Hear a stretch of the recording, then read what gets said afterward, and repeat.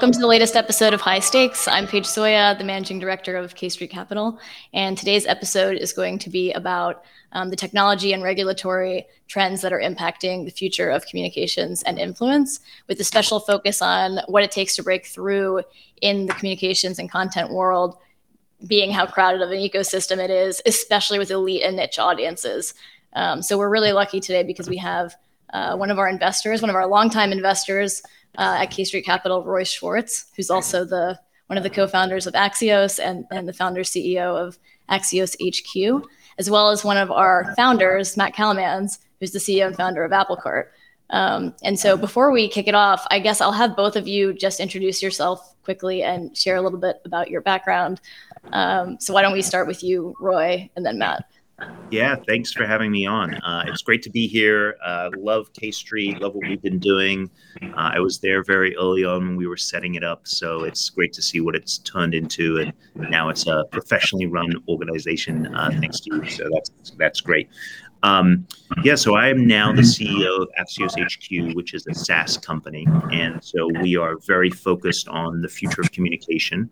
We have generative AI, we have assisted writing, and we are helping companies large and small figure out how to communicate effectively and efficiently to their both employees and their stakeholders. And I would say stakeholders is, it could be their board, it could be their clients, but what's happening right now is communication is very ineffective. And so we're all overwhelmed. And so we are searching for ways in which we can break through that noise. So I'm looking forward to the conversation. Thanks, Roy. And Roy, I think you've been an investor with K Street for like 10 years, right? Yeah, since it launched. Since I was actually beginning. part of the founding group. Yeah, very cool. Thanks. Matt, do you want to introduce yourself? Sure. Thanks, Paige and Roy. It's good to be with everyone. Thanks for having me. I'm Matt Kalmans, co-founder, co-CEO of Applecart. So Applecart's a marketing technology company in New York. And what we specialize in is helping primarily Fortune 2000 companies, major trade associations, and nonprofits in situations where really their goal is to generate visibility around hard to reach decision makers. There are a lot of tools for reaching very broad audiences of consumers, and the hole we try to fill is what do you do when your objective is to generate visibility with somebody like the CEO of Goldman Sachs or a senator or someone that's otherwise very hard to reach through sort of traditional communication channels. And so we've been around for about 10 years, about 100 people here in New York, growth stage startup, and very glad to be a part of K Street as well. Yeah, Matt, thanks. I just want to first congratulate you on your recent close of your $20 million Series B, which is incredible given the funding environment, and just congrats. And I would love to hear a little bit more about maybe you can talk about why you decided to build this company, what was the genesis of it, and where you're going now that you've closed that raise. What's the future of Applecart? Yeah, no, I mean, we've had a pretty, I would say even maybe unconventional startup journey. So we were a dorm room startup originally at the University of Pennsylvania. And we started a pretty unconventional way for a startup company. We didn't raise any capital to start. We were bootstrapped for the first number of years. And we really built this technology originally based off of an academic paper that we read at Yale, that was written at Yale in the early 2000s, where basically showed that most forms of marketing are not terribly effective, but one that was extremely effective was types of marketing that leverage social pressure. People are really influenced by their peer set. And so we looked to build a platform that could map who that peer set was for any given individual. And when we first got started, we were using that originally in a political campaign context to use that data to help motivate people to turn out and vote and do things along those lines. And frankly, it was a lot of CEOs of large companies that we met through a lot of the political work we did where they were donors who pointed out to us that same data could be extremely valuable in a commercial context where, if you're a CEO of a large company, most of the brand challenges you're concerned with pertain to very small numbers of people that can have outsized impact on your brand, whether those are analysts on Wall Street, policymakers, employees, to Roy's point. et cetera.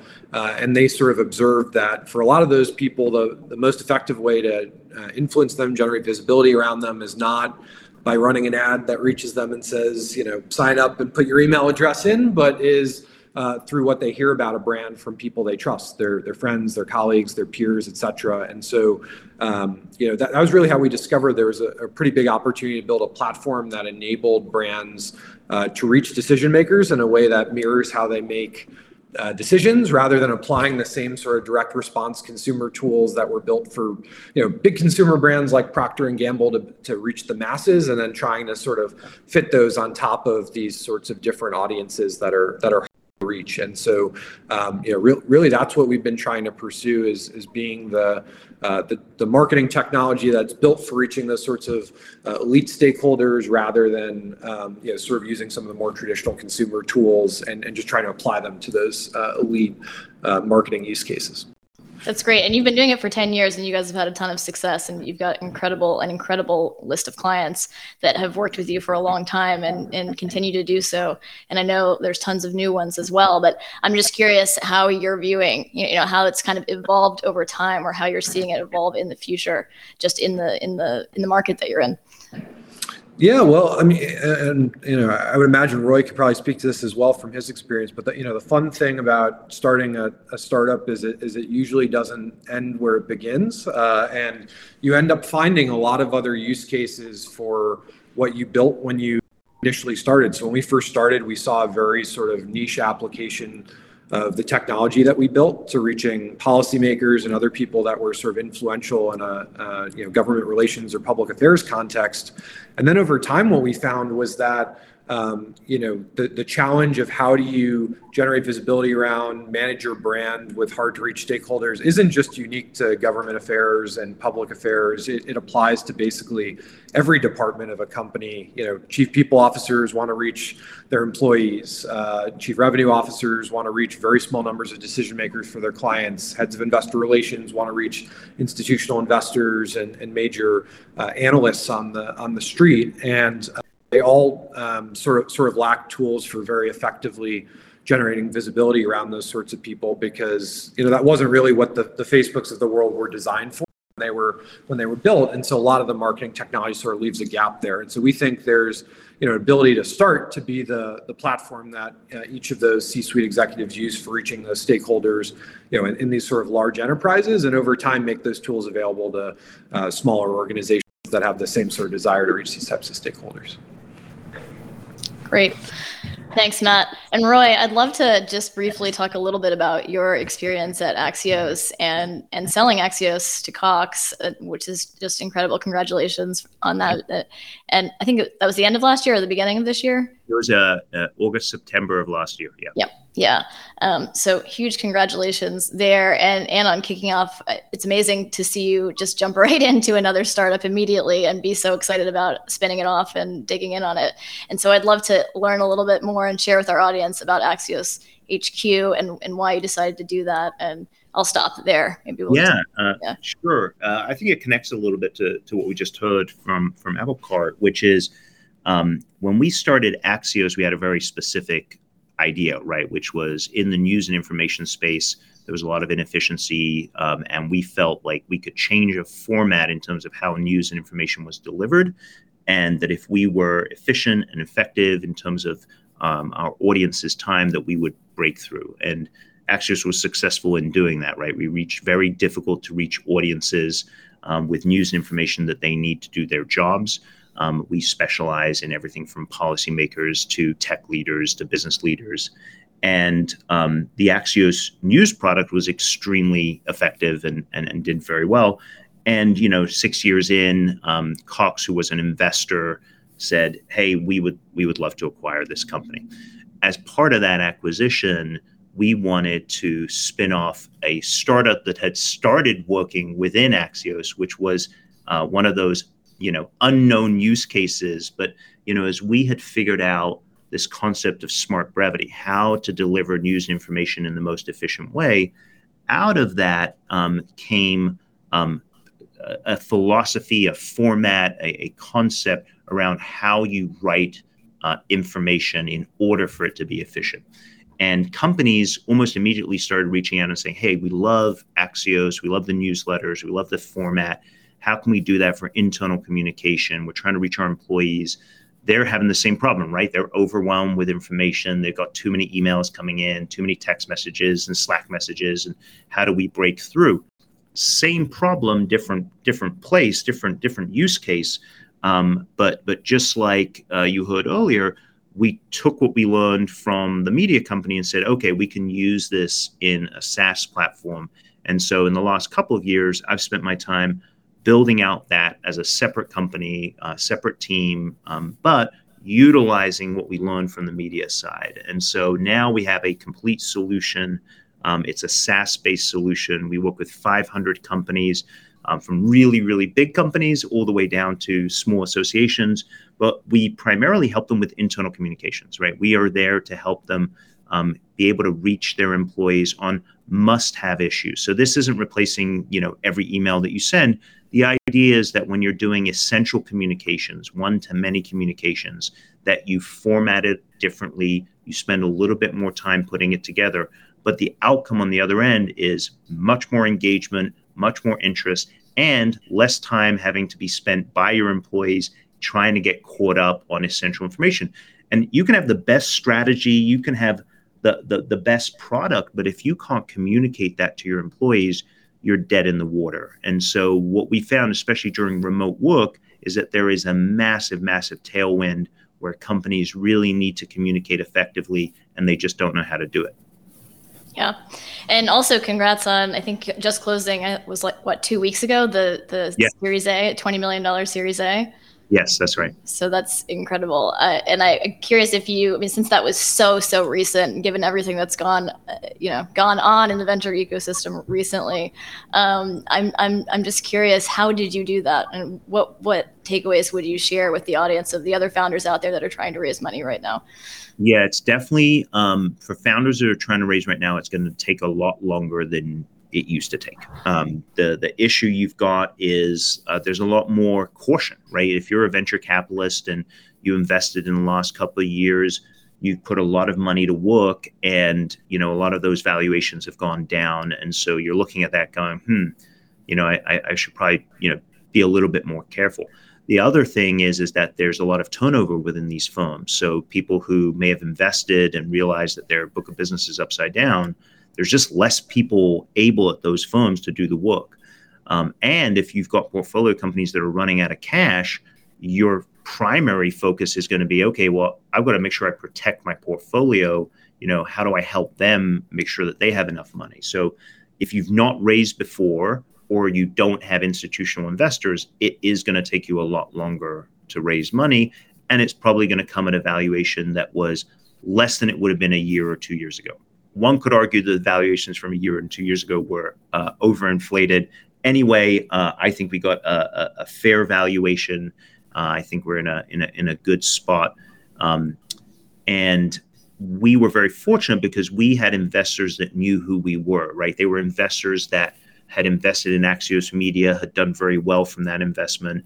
They knew me, they knew my team, they knew the technology. And so we weren't quite as caught up in the market effect that I think other people will find. So my advice to founders who are looking to raise money is try and make sure you have as much runway as possible. If you have a year, this is the time to start. If you have 6 months, you should have started 6 months ago, but you better start right now. And it will take longer. Don't get frustrated. You're always going to hear no. You could have the greatest idea on earth. I've had 2 successful exits, right? Politico sold for $1 billion and Axios sold for $500 million, and people still said no. So it's tough out there, right? You got to find the right type of investor. You got to meet their portfolio. You got to meet the right stage of company. There's all these things that have to fit in order for it to be the right investment. And so don't let that, get you down. You just got to keep trying. And last question about your fundraise, and then we can move on. But I'm curious if was there anything interesting about the way the valuation was derived, or the terms of the valuation, terms of the investment that were different or unique? You feel like in this environment, closing around two weeks ago versus the last few years? No. Again, I think because we had former investors from Axios Media, we had a very, clean term sheet, no unusual terms, and I think the valuation that we got was fair. It was not an overinflated valuation from maybe a year or 2 years ago, but it lines up with what SaaS companies have historically gotten, which is what I was looking for. But I would say that is probably different for people who don't have investors that know them and know them well and have a history. You probably are going to get a below standard market valuation right now, and that's okay. Your only job right now is to make it through the next couple of years and come out the other end. And it's okay to take a little bit of a hit now, because the next time you raise, you'll be healthier. Maybe you make it up then. Yeah, I also think it's worth just saying to any of the founders that are listening, these valuations that might seem way lower now are really not that low. They're actually probably more like normal. And it's a lot easier for a founder to win if you start at a lower point, right? Your expectations for growth are going to be less, and it's going to be a lot easier to hit them and succeed in the long run. So I don't necessarily think it's such a bad thing. Anyway, I also wanted to talk a little bit about, Roy, why did you decide to switch from, or maybe this had nothing to do with your decision, to switch from sort of a media company to more of a SaaS, really a software tech company? If there were things intrinsic to that business model that sent you sort of down that direction and got you excited about it, or if it was more related to the actual vision of that new company or some other thing? Yeah, there were a few things that came together. So I'd say first and foremost, we had lightning in a bottle, right? We had a product that started moving very quickly. So we've had 300% growth for the last couple of years. And so it's really taken off. So we have 500 clients, 7 million in ARR, and we've only had the software around for 2 years. So it really moved very quickly. And so I got very excited about the product market fit and the capabilities that we have there. The other thing was generative AI. So we started with our own AI, and that I thought was extremely, really good technology, helped you write in smart brevity, helped you format things correctly from day one. But when you added what generative AI is capable of doing, we've made advances in the last, I would say, quarter that otherwise would have taken a year. And so we're able to do all sorts of things now. So for example, for companies that put most of their essential communication in our system, you can query it. You can ask a question. You can say, how many employees do we have? You can say, what was our QBR last month? You can ask these questions and it'll actually give you an answer. And more importantly, it will give you where that answer came from. And that's all automatic, right? If I send out a weekly sales update, a weekly marketing update, all of that content is inside of AxiosHQ. The other part is you tend to find that you reuse a lot of content, vision, mission, values, things related to D&I. There are a lot of things that you talk about as a company, and you tend to talk about them often. And so being able to pull that content in and not have to rewrite it, maybe you're editing it and updating it, but not having to rewrite it from scratch is extremely important. And then having the metrics around it. So I love this space. I got to say, I do love SaaS. The difference between SaaS and media is, has a lot of different stakeholders. You've got the audience, you've got the advertisers, you've got the editorial department, right? There's different, and each one has a slightly different need. And the way in which you win in media is understanding that overlap. Where does your audience, your advertiser, and your editorial come together? And if that is, if you really understand that, you can make a media company work very well. At a SaaS company, it's all about the client, right? You're creating a product to meet a need, and everyone, sales, product, engineering, everyone is just trying to meet that client need, because they know that if they meet that client need, they will have an incredible product that'll be worth a lot of money. And so you're not having to deal with multiple stakeholders. You're really, doing one thing and doing it very well. So that part is very exciting. And the generative AI stuff, I kind of think back to when yeah, I'm going to date myself a little bit, but in 1999, I was doing my MBA, and I felt extremely jealous of people who were at internet companies pioneering, right? Because you didn't know where it was going to go, you didn't know what was going to work, you didn't know, how it was going to turn out. That's where we are with generative AI. We have no idea 2 years from now what it's going to look like, how advanced it's going to be, or how it's going to impact the world that we live in. We know it's going to move quickly, and so we're in the center of that. We're using generative AI specifically for internal communication and to help companies, because let's face it, most people have never written professionally, right? They're terrible communicators because no one ever took the time to teach you. I in my MBA program, did anyone ever teach me how to write an email to my boss or my team? Right. No, they never teach you that stuff.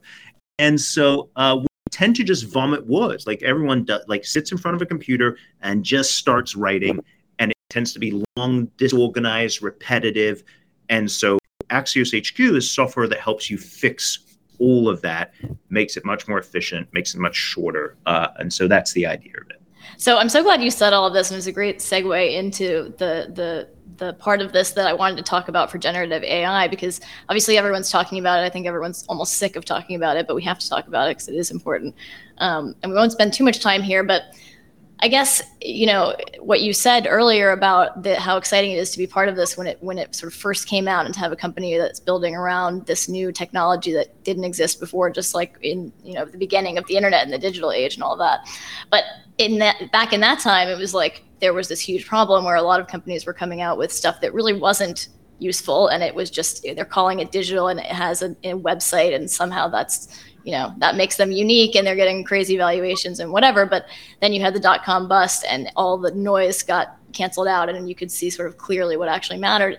And that obviously hasn't happened yet in generative AI, but I'd be curious from your perspective, what parts of generative AI are actually unique and investable, and maybe in terms of AxiosHQ or just in general, versus just, using ChatGPT for something that anybody can do, right? Anybody can do that. You don't need a product for that. I mean, it's the similarities between generative AI and the beginnings of the internet are, unbelievable, right? So there's a lot of startups right now. I don't think it's anyone that's just saying, this idea is not going to work, but I'm going to go, try and raise money against it anyway.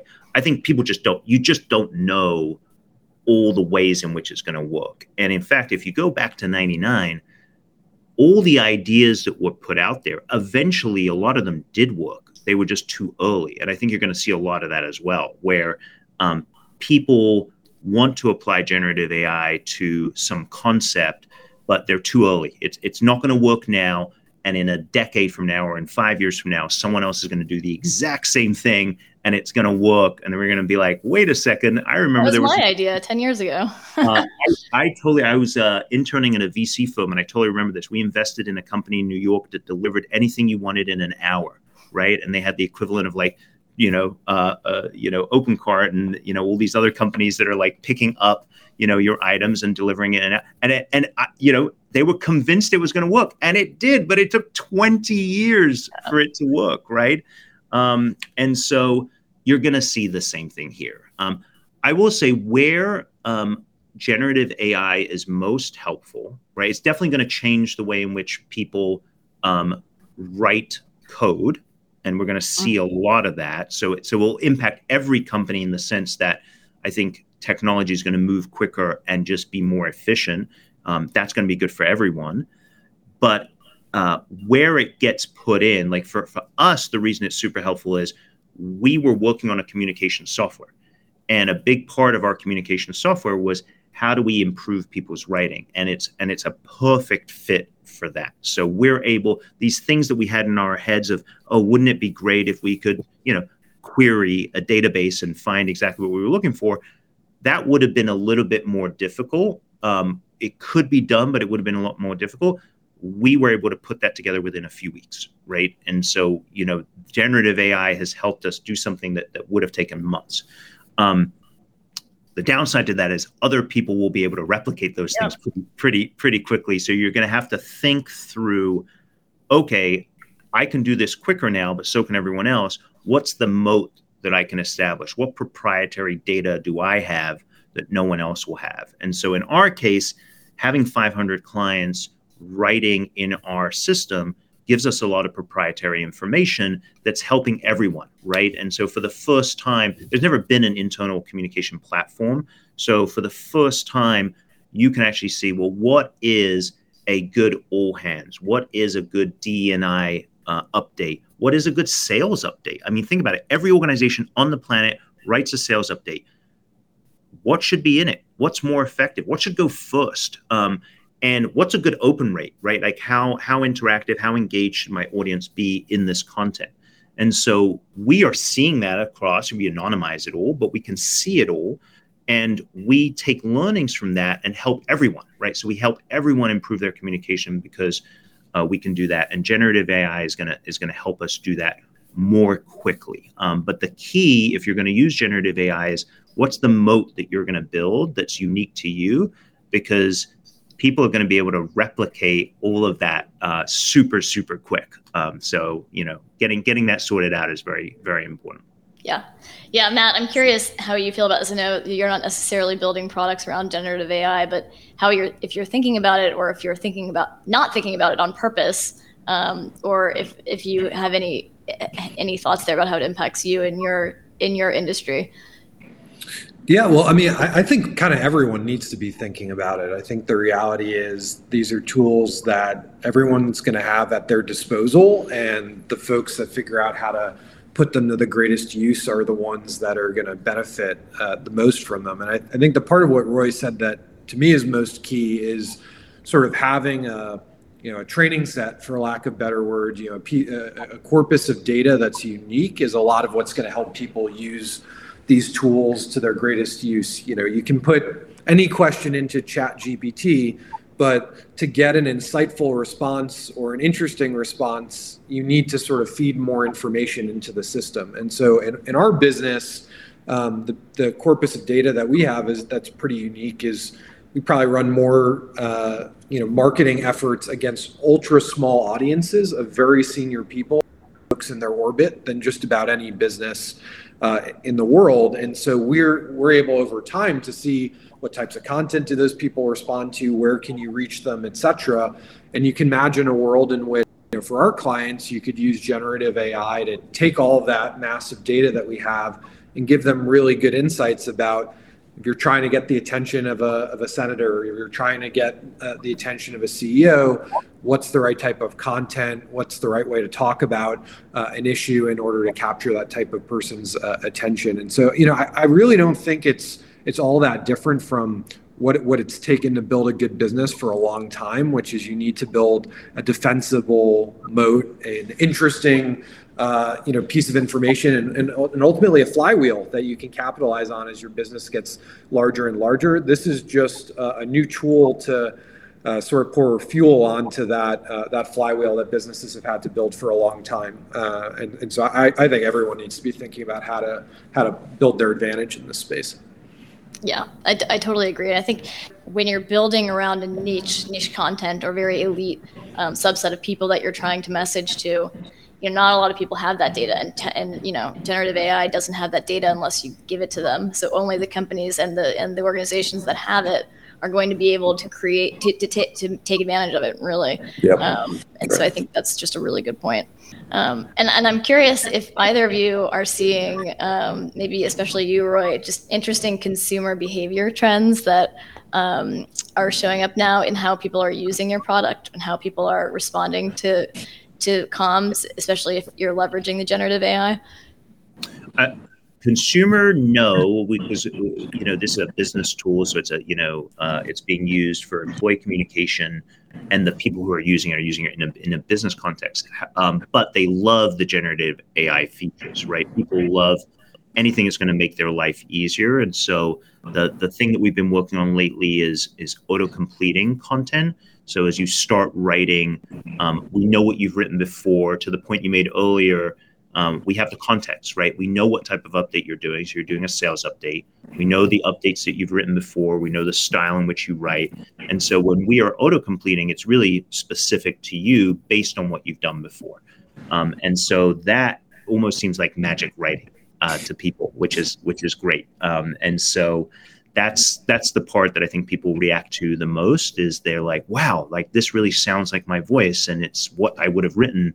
I can do some minor editing and send it out much quicker than I otherwise would. I think that's going to go a really long way in the future. I think we're going to be able to get to a point where you are the editor, not the writer, and that the machine is the writer. And I think before generative AI, I don't think anyone would have ever thought that. I think we would have thought the machine will always be really good at editing, like a spell check, but actually writing content would be a human thing.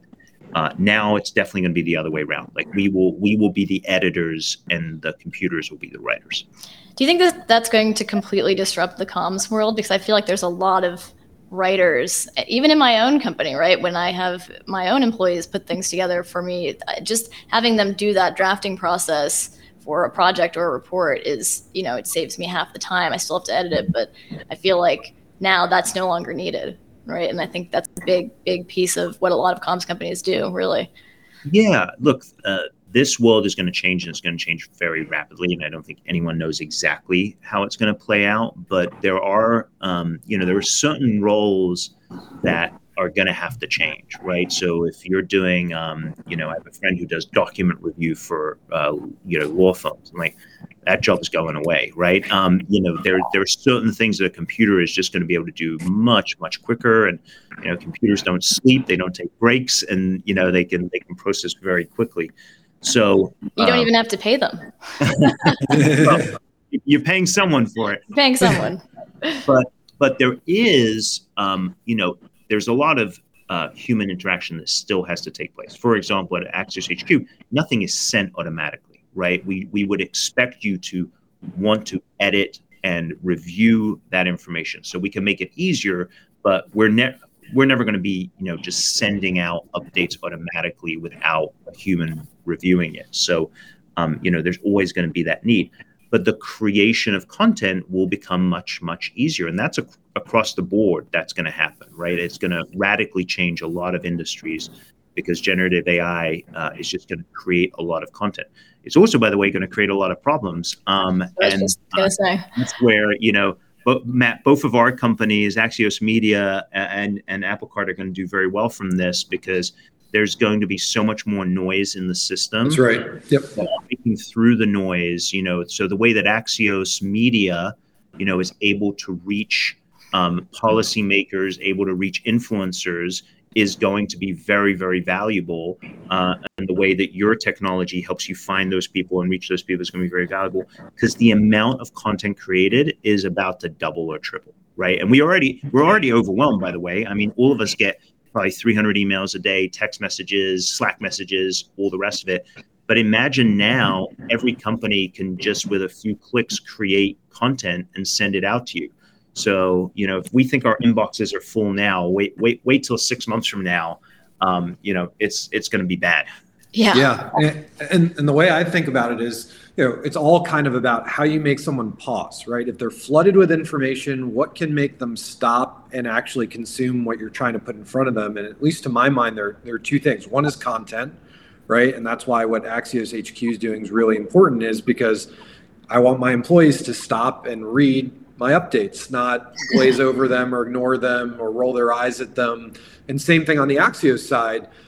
We know from our business that when our clients can put any piece of content in front of someone, the things that make them stop are things that are credible or interesting, and an outlet like Axios is capable of delivering that in a way that nothing that anyone writes in-house at a company can possibly achieve. And so, I think that's one element of it, is what are you putting in front of them and how does it make them stop? And the other thing is like, who's the messenger, right? Is like people consume information very differently when it comes from someone they trust, whether that's a news outlet or that's a friend or a family member, versus when they see it in a banner ad. And so, I think sort of in the advertising world, that's sort of what I see going away is, there was this sort of long history through the rise of Facebook where, it was really just a question of optimizing colors and words and whatever, and you could get a certain conversion rate you want.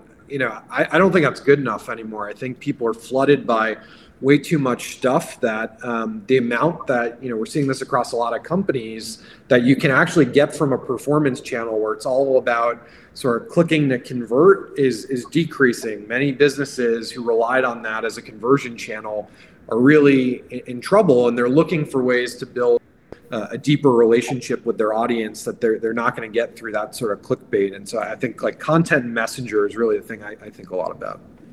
It makes advertising so much harder, and that's why I think about what you're doing, Matt, and what you guys have built as being sort of like just incredibly valuable relative to a lot of the ways over the past 10 years that people have been able to make money or build businesses in the advertising space.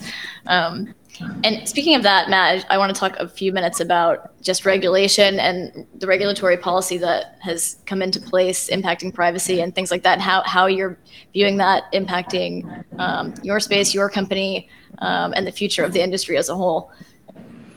Yeah, no, I mean, I think, anyone that's doing good work in this space recognizes that like privacy needs to be like at the center of anything that you do from a communication standpoint. And so, I think there's some analogies to crypto where it's sort of like, is all crypto bad? No, but there are not like super clear, rules of the road in certain elements of the world. So there's certain things people have been doing in advertising for a long time that rely on data that consumers don't expect to be used in the way that it's being used. And then there are people that have been super conscious about only using information that's sort of like freely available, that's public, that people put sort of out in the world. And so I certainly know for our business that's always sort of been at the core of how we've thought about the work that we do. But I think as I think will be for crypto, the same is true in the advertising world. The folks that have operated with that mentality are going to be around for a very long time. And it's ultimately going to be a very good thing for marketing that there are sort of clearer guidelines in play there, as I think it will be probably in like the blockchain and crypto world as well. Do you think there's other business models that will crop up? I guess I'll ask you both this as a result of these policy changes and technology changes that we've just been talking about. I mean, there's gonna have to be, but I think it's gonna take a while, right? These things, there's unclear rules around how you use other people's content to train the models. Yeah. And I think that's the one that as a media company, I'm sort of most fixated on for Axios Media. How do you, if content is being trained on, if models are being trained on your content, but you don't have a way to get paid on that could be very detrimental, right? I think SEO and search is about to change radically, because if you can get an answer from generative AI, then you don't need to go to wherever that content sat before it became an answer. That's very detrimental to someone generating content, and that could mean that eventually there's a lot less content, right? How do you develop? Local news already has a really big problem. How do you get answers to questions about local news if you don't have a local news outlet? Well, then generative AI is not going to be helpful. So these are issues that have happened to every time. When Facebook came along, we had that issue. When Google came along, we had that issue.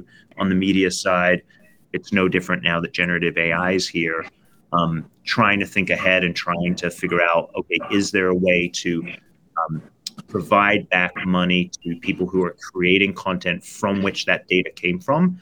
That's going to be there may be regulation around that. Yeah, I think that's super interesting. I'm very curious to see how that plays out, because I think it's a huge issue. I mean, we're already seeing it. Even when we write our own content, it's like it came from somewhere. We pulled it from something else at some point. We may have researched the topic specifically and knew what we wanted to talk about, but ultimately a lot of the stuff is coming from someplace else. And so if you're a big brand or a big media company and you get the eyeballs and people are going to open it and trust your email, then you're the one going to get all the money and credit for that, even if it wasn't yours to begin with. So anyway, I just think that's super interesting. Matt, anything on your end, like new business model cropping up wise? I'm sure there'll be plenty of new businesses. I mean, the thing I've sort of noticed the most, though, is just like what people are going to have to be placing a premium on. I mean, I think in the sort of publisher world, I think there's gonna be like a huge premium on sites that like know their customers, know their readers, know their audience. You know, the platforms that can resolve who's seeing a piece of content on their platform back to an email address that they created an account with, et cetera. There's going to be a lot of premium put on that versus a world in which, you know, there were cookies and, you could kind of track people across websites. You know, there's a huge push, in that world to try to draw a connection between who's on my website and sort of resolving that back to an identity, because obviously, websites where you know that there's super valuable people spending time there, like in Axios, are going to be worth a lot more than places where I have no idea who's there. I can't sort of track that anymore. And that's going to become much more of a problem over the next couple of years. And you're seeing a lot of publishers and other platforms trying to catch up with that. Cool. We're going to move into the sort of final thoughts, tips, and advice section of the podcast with the two of you. So, Roy, I'm going to ask you a very basic, silly question that I know you've been asked 80 billion times, but you are so good at comms, right? Like, you've been doing it for years and years and built companies around it, and you just, it's sort of almost like a natural thing for you. But to your point, like, nobody really teaches you that in the beginning, and generative AI did not exist when you started out. So how do you teach someone to get better at it? Well, we have a book. It's called Smart Brevity, right? It's a bestseller on the Wall Street Journal list. It's sold 70,000 copies already. I've read it. It's a great book. It is a great book. It does extremely well on Amazon. And I think it's because it's the first time where someone's given you really practical advice on how you can make your communication more efficient, but to just share some of the tips and tricks that are in the book. And the book is very, very short for anyone listening. It's called Smart Brevity, so it better be short, right? It'll literally take you about an hour to read, which is good. Look, the first thing is, when you're thinking about writing, a very good tip is read it out loud. People tend to write words that they would never say. So the word that comes to mind very often is aforementioned, right? You see that word written in communication, but we would, like, if I said aforementioned today, you would have been like, what? We're literally laughing. Yeah.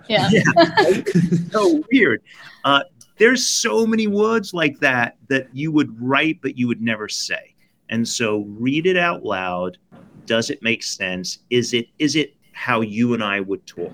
And the best communication is kind of like this call, but think of it like you're grabbing coffee with someone and it's just you and an individual. The other tip that we give is, don't think of the audience as this mass. Like, actually picture someone specifically, ideally even like print out their picture, put it next to your computer, because then you tend to, one, the audience first. You're thinking about them. So you're thinking about their time. You're thinking about how busy they are. So you want to be efficient in your communication. You're reading it out loud. You're like, oh, I would never say that to that person in real life. And so the way in which your writing changes. So those are just a couple of tips that I think makes writing more efficient.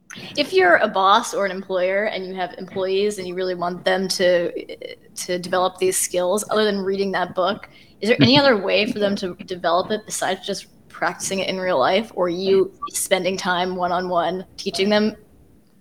I mean, you've got to practice it, right? So no one's taught this to you. So you either have to get the book, or you have to do training, or you have to find some way to get the knowledge that's gonna, allow you to know what to do. Because it's not. If it was innate, we would all do it, right? It's not innate. We tend to be verbose when we communicate. Yes, absolutely. And then this is for both of you. We sort of touched on this before, but I'm thinking about founders raising money right now, investors investing also. Like, Roy, you're also an investor. So I know you invest in obviously a lot of the stuff that K Street invests in across regulated markets, which have a lot of interesting connections to each other. And I'm just curious if there's any thoughts or advice out there for other early stage investors when they're thinking about investing in deals in the space right now, in the comms world or otherwise.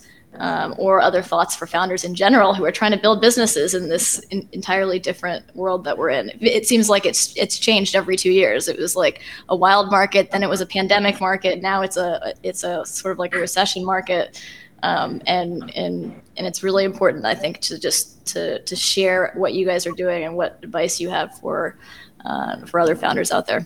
Well, for an investor, I'd say this is a great time to invest in companies. You're going to get a good deal, right?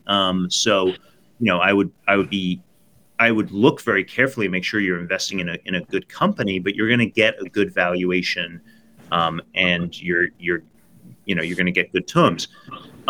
If you're a founder, if you have the optionality to bootstrap, you should bootstrap. If you have a year of runway, like you've got to start thinking about raising. If you have 2 years of runway, that's good. You've planned ahead, and you can sort of skate by for a while, and just lower your burn maybe to give yourself a little longer, because the market is not great.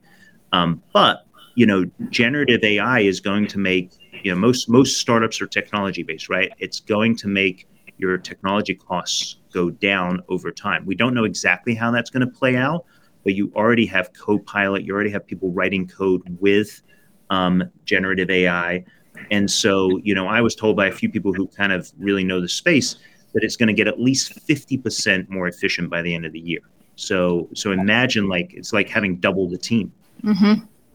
Yeah, it's a really exciting time to be investing, right? And I will also just add, as an investor, I think for founders, for us, what will make it easier for you to cut through the noise, and it's almost like a comms thing, but just have your materials together and clean and easy for an investor to read and understand quickly. There's nothing that will cut you through the noise faster than doing that. And I think a lot of founders are still of this mindset of this like visionary, you don't need to look at any of our materials, and you're just going to invest because the round's closing or whatever. And that's not really the case anymore. It was never the case for us at K Street. We never invested like that in the first place, but that was the environment before, and it no longer is. So I think it's important for founders to just spend a little bit more time on that, and it will help them a lot. But Matt, what about you, having gone through your recent? Yeah, I mean, look, and obviously I'm biased. I mean, I started off by saying we bootstrap, but I do think there's sort of been this reflexive mindset, and for a lot of founders that you need to raise money, and you can't run a business unless you raise tens and tens of millions of dollars of capital. And at least for me, I think most people are surprised by what they can do with less resources than they initially thought. And I think, sort of zero-based budgeting in a business is a good thing, of just trying to understand, if I were to really think about what do I really need to get to the next step, or to Roy's point, to stay alive. It's very often, I think, less than many people think. And I think, whatever you can do to just get to a path where you don't need the capital to stay alive, it's very freeing to be in a position where, regardless of where the market swings, your company's future is not sort of hanging in the balance. So, that's the first thing I'd say is to whatever extent you can figure that out, and you might be surprised at the degree to which there is a path for you to get there. I think that's a really, really valuable exercise. But also, when you raise money, have a purpose for raising the money. It's not just because you need a seed or because you need an A. The rounds aren't what make your company successful. It's building a business at the end of the day. And I think the folks that do the most with the capital they raise are the ones who, prior to receiving the capital, have a very clear understanding of why they're raising, where they're going to deploy that capital, and how doing so is going to get them to a place either where they're valued in a dramatically different place they couldn't get to organically, or get them to that place of freedom where they're not relying on the capital, even in down market cycles, in order to survive. So those would probably be my two messages. Yeah, I couldn't agree more. Any other final thoughts? No, just excited to have done this. Looking forward to spending more time with you at K Street, and good luck to everyone who's out there. Yeah, thank you guys so much for taking the time. I really appreciate it. This was a great Thanks, episode. Everybody. Pleasure. I know that everyone will enjoy it. And that's a wrap for today's episode. Thank you so much for tuning in. And if you enjoyed it, please leave us a rating and review. And don't forget to subscribe so you don't miss any future episodes. Thanks.